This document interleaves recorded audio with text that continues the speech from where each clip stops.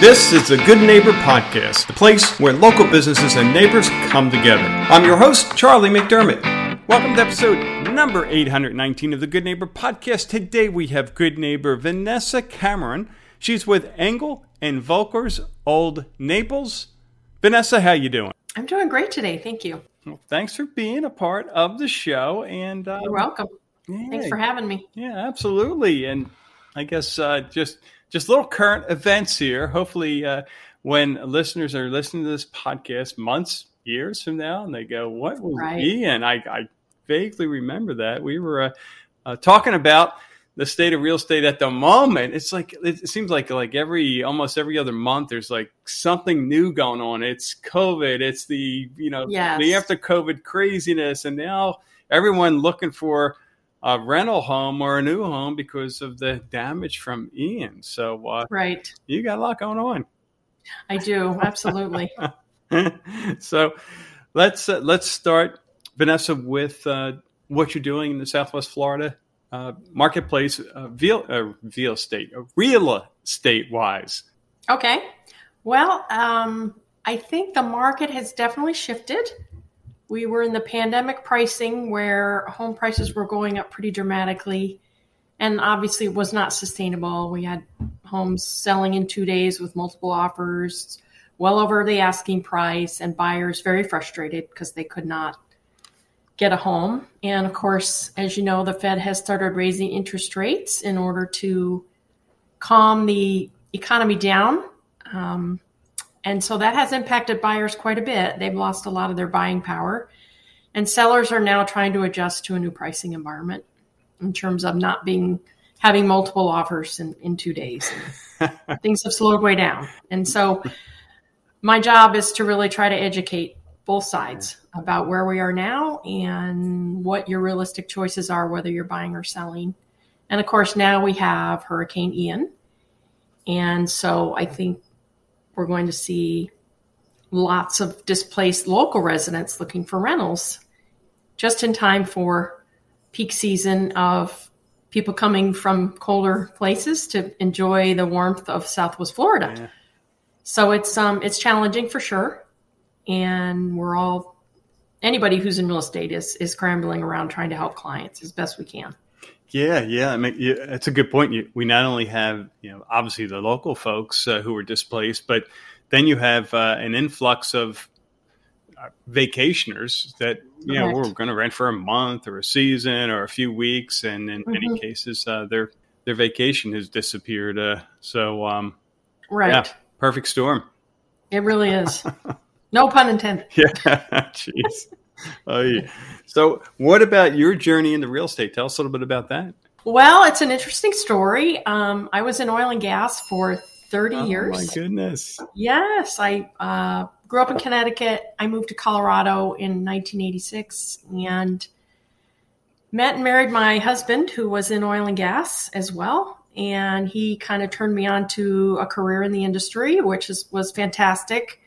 Very exciting, interesting, commodities-based business, lots of cycles, kind of reminds you of real estate, right? Yeah. And so the pandemic came along and all my clients just went away. There were no more oil and gas rigs drilling, and that meant I didn't have any work. And so I was in Wyoming at the time, and I had a friend there who said, you really ought to get your real estate license. You'd be really good at it. And I thought, well, I've got nothing else to do. I came back down to Denver to help my daughter during the pandemic to stay with her. So I plugged in my earphones and I got my real estate. I took the classes, took the test, got my license. And then I interviewed some brokers because you have to decide who you want to hang your license with. And so I chose Engel & Volker's really because they're a global brand. They have wonderful training and mentoring programs in place and just the best marketing platform you could ask for. I mean, our marketing is just fantastic and great people to work with. So I actually interviewed with them in Jackson Hole. They have a shop in Jackson Hole, Wyoming, which has more wildlife than people. It's a beautiful place, of course.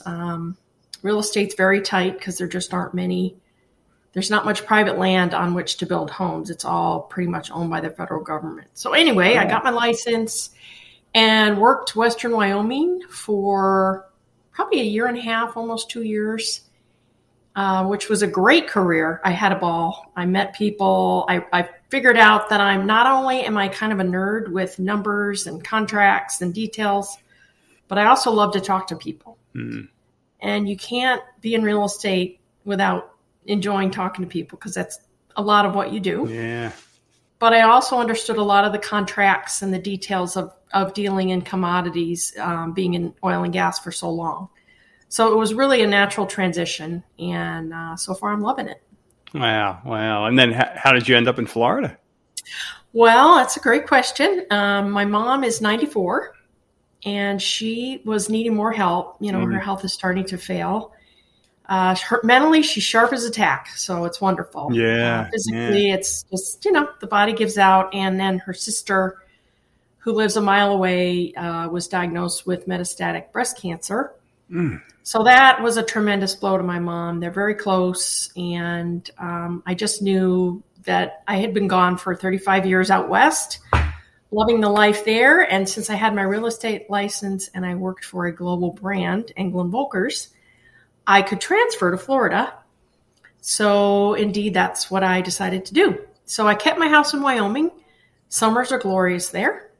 Winters are tough, but it's the opposite here. So, wow. So I figured out how to make it work, and it's been challenging, but it's been great. Yeah. I've been enjoying it. So. Yeah.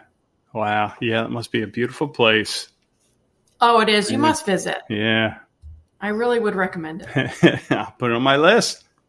Absolutely. So how about when it comes to misconceptions in the real estate world? What do you hear that you speak to? I hear people tell me, and this was recent, you people make too much money. You make too much money, and they don't think we work very hard. And I will tell you, when I put my earplugs in and took my 9 days of licensing classes, I was shocked at the amount of information I had to know. I had no idea. And so that was the first entree into understanding what I was getting myself into. And then I've just been on a learning curve ever since, which I love. It's a lot. And people don't realize how hard we work and what it really takes. Because really, we're all self-employed, right? We're in our own businesses. And so you've got to get out there and make it. Some people join teams too, and that's fine. But I'm on my own right now. And so I've got to make it happen. I've got to meet people. I've got to, connect, network, understand the market, understand the contracts, all the changes, deal with different people all the time. So it's interesting. Yeah. Yeah. Plus there's all the expenses as well. I mean, the marketing, all the advertising, all the ongoing education that you have, and then the final piece is you work for free until you can close a deal. Yes, so that is correct. All the work that you did during COVID, I have a realtor friend who, for one client, made, get this, 34 offers, and I'm not even sure if they eventually got a home, but that was the type of craziness, but that's what a realtor has to do sometimes in order to get a deal going. Yeah. So, absolutely. Yeah. Wow. All right.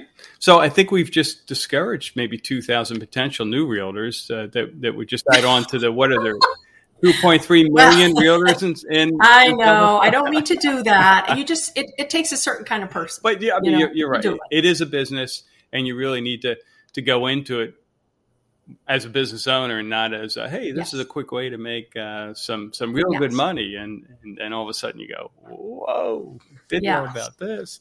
Yes. All right. How about we're talking about all this work stuff. What are you doing for fun? Well, being in Florida, I'm learning to play pickleball. Oh, nice! It's super fun. I'm just enjoying it. I work out quite a bit. I stay in shape. And so pickleball is just kind of a natural fit into my routine. Yeah. And so I'm enjoying that. And I'm kind of a business geek, kind of a commodity nerd being in oil and gas because it's a global commodity and you have to keep track of a lot of different things to understand what's happening in the market. And real estate's kind of the same way. Yeah. It's definitely become global. We have a lot of international people who come to Naples and want to spend their winters here. It's quite a global community.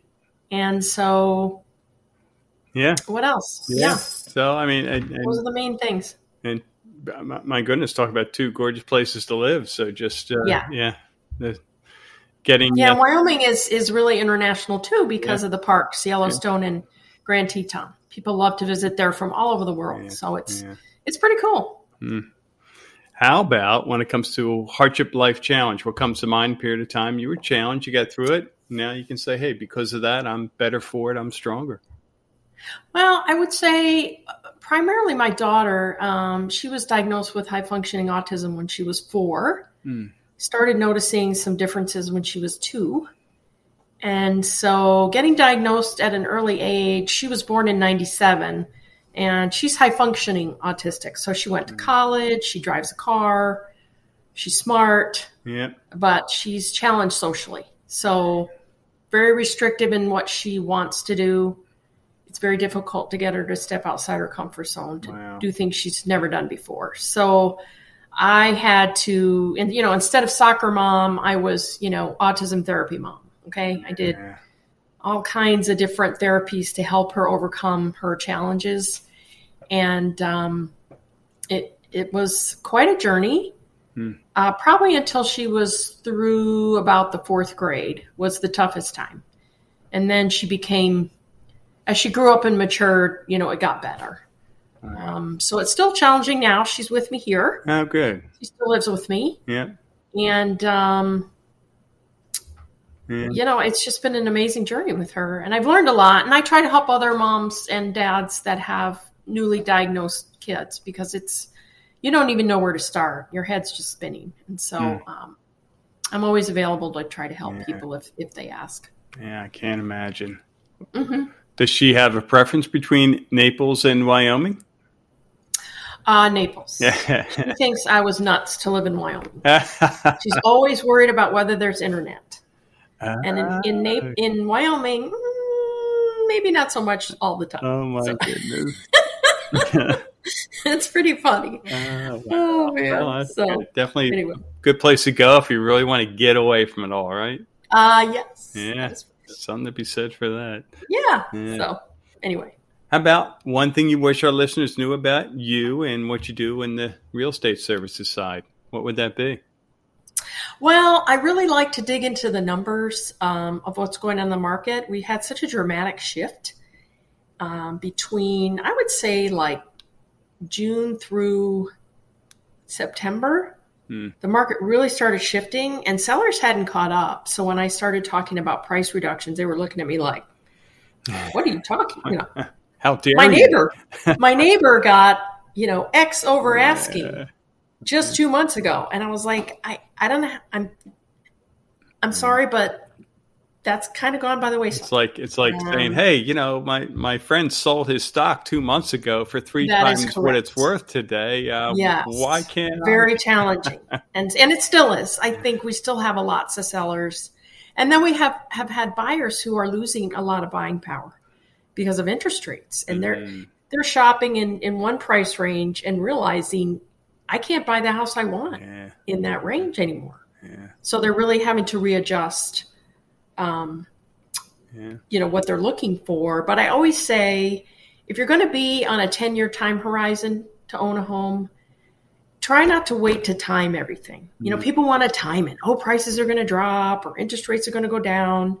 And I understand that, but you've also got to do what's best for you and your family. Yeah. And trying to time things can really get you in trouble and is not worth the wait, particularly because we know the Fed's going to raise rates again, probably next month. So that's kind of my advice lately, which always changes, by the way.